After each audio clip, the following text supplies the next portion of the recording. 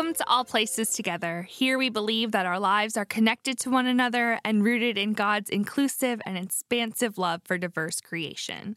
I'm Colleen Montgomery, the pastor of All Places Together and your podcast host. Wherever you are, whoever you are, however you are, take a deep breath.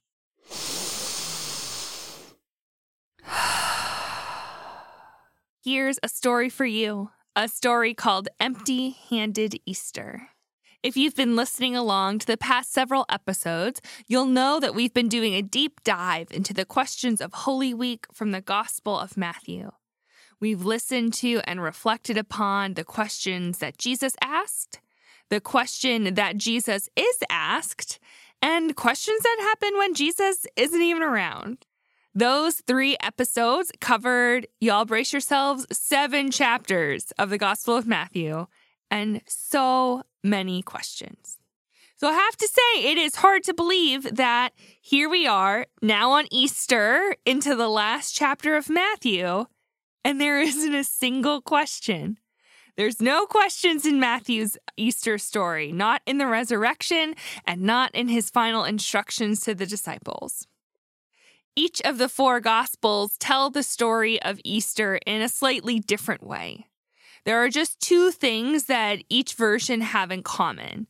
Jesus is resurrected from the dead, and a woman or a group of women are the first to hear the news. Other than that, each gospel is unique. One way that Matthew's gospel is unique is that it doesn't have any questions, but the other 3 do, and they each have a different question. Mark's version ends with a whole question like unto itself. The women who hear that Jesus has been raised from the dead run away from the tomb afraid. And the leader is left wondering, what happened? Where did they go? Who did they tell? And what was that conversation like? Because we have to intuit that they told someone because the story is written down and preserved. But the whole story just kind of ends in uncertainty, in a question of huh? John's Easter has Mary Magdalene coming to the tomb alone. She finds the tomb empty, gets 2 other disciples to come and see it, and none of them can make any sense of it. Then Jesus appears to her and asks, "Why are you crying?"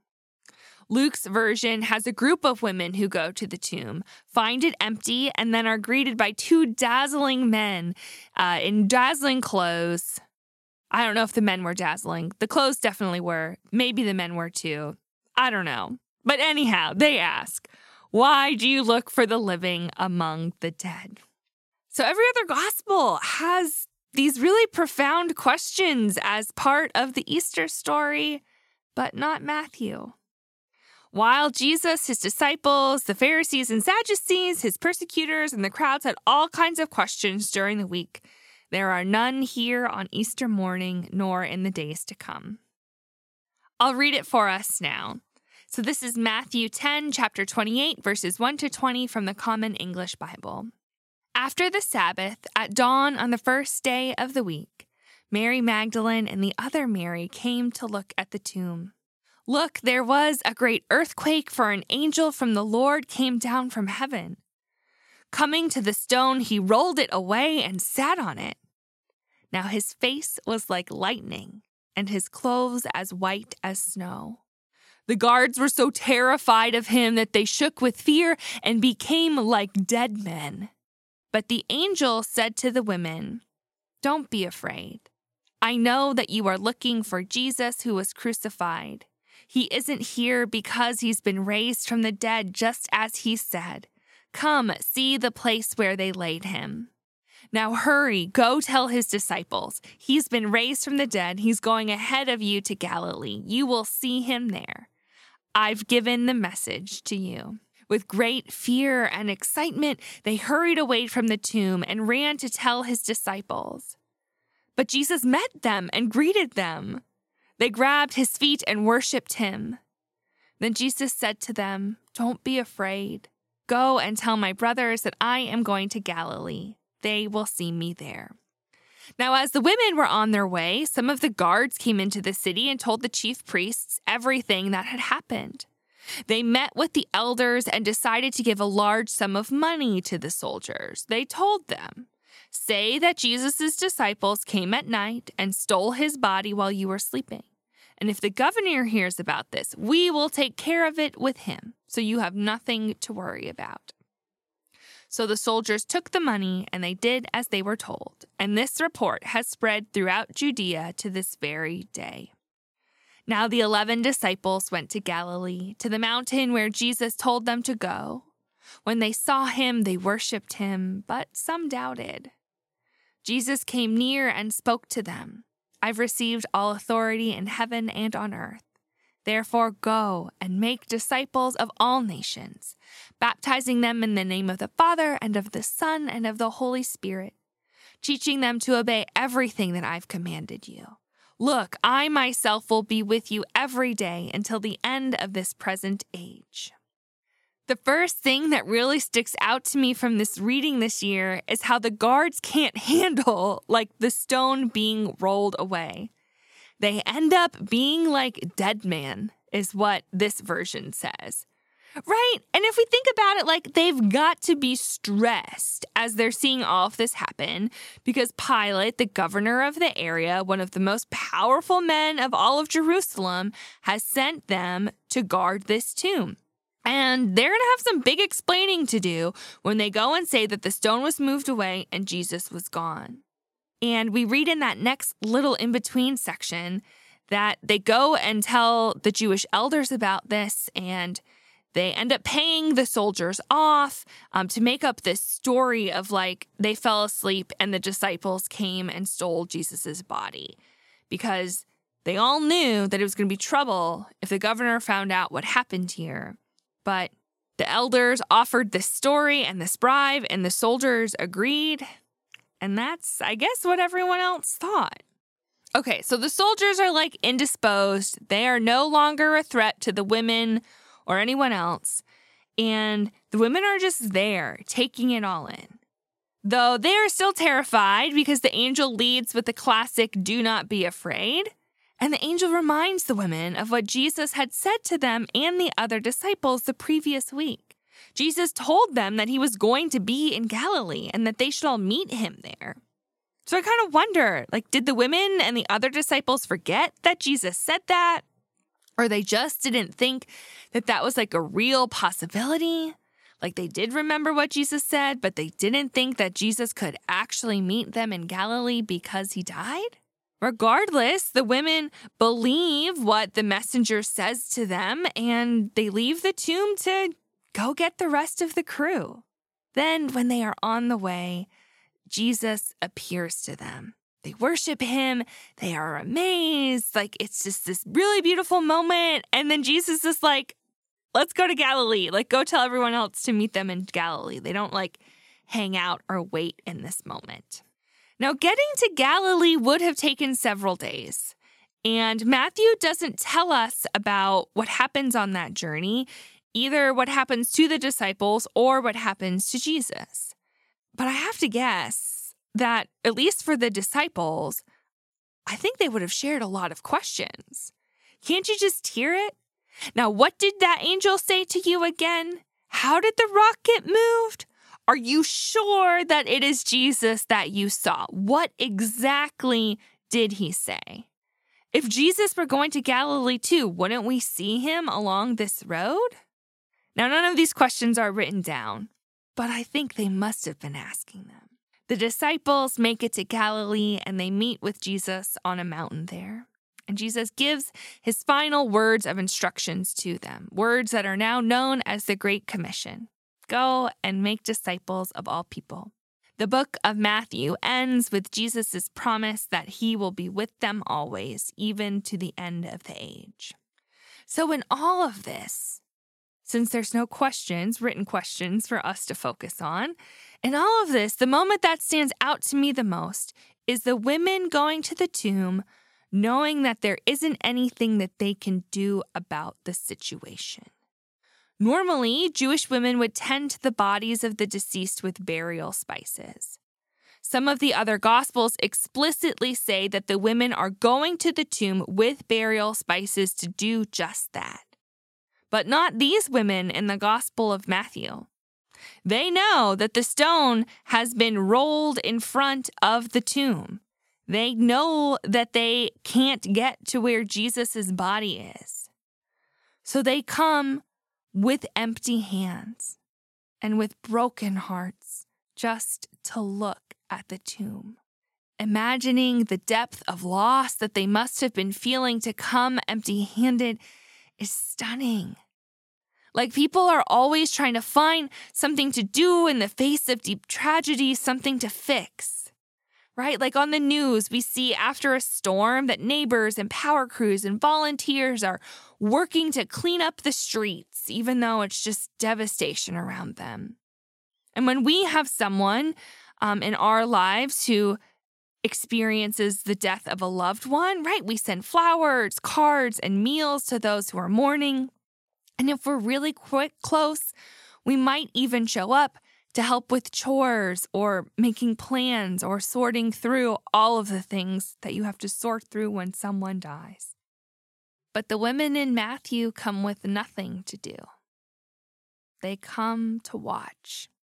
They are at their lowest. And it is in that moment, in that place of deep sadness, of resigned inaction, that God, through this messenger, rolls away the stone and reminds them of Jesus' words. I'm going to Galilee, meet me there. They remember, they trust, they go, and they meet Jesus. I have to hope that the same is true for us when we are in places of deep sadness, of resigned inaction, and we feel so brokenhearted that all we can do is show up empty-handed and stare at the tomb. That when we are in that place, that God, through a messenger, comes to us and says, remember the words of Jesus. Now, the words that we need to hear likely aren't, I'm going to Galilee, meet me there. Though they could be. I don't know your whole story. Maybe you do need to go and meet Jesus in Galilee. I imagine, though, the words that we might need to hear might be something like this. I know everything has fallen apart, and I'm going to do a new thing. Come on, you're a part of it. The words they speak about you are cruel, and their words aren't true. You are loved. You are mine. You can rest now. I've got this. Even when we show up with empty hands and broken hearts, God sees us, loves us, heals us. And when we are ready, God gives us the words to speak beauty and hope to those who also have empty hands and broken hearts. So it's true, Matthew's Easter story doesn't give us any questions, but it does give us hope. Hope for when we have nothing to give or to hold on to. God will still move. God will still speak. New life comes from death.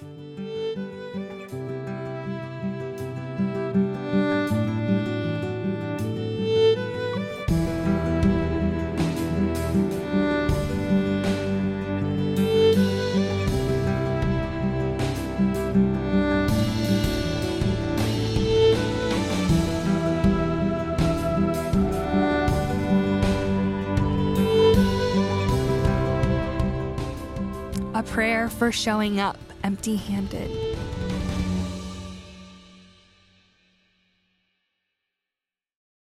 Risen and rising Christ, the women showed up to your tomb with nothing.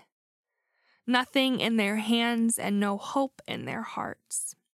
Sometimes we are like that too. The grief has broken us. The shame has silenced us. The rage has burned us out. The worry has trapped us. So we have nothing. When we are in these places with empty hands and broken hearts, come to us. Remind us of your promise of love for all people and new life from the depths of death.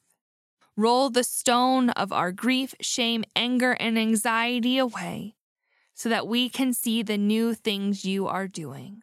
Hold our empty hands and lead us into hope. Amen.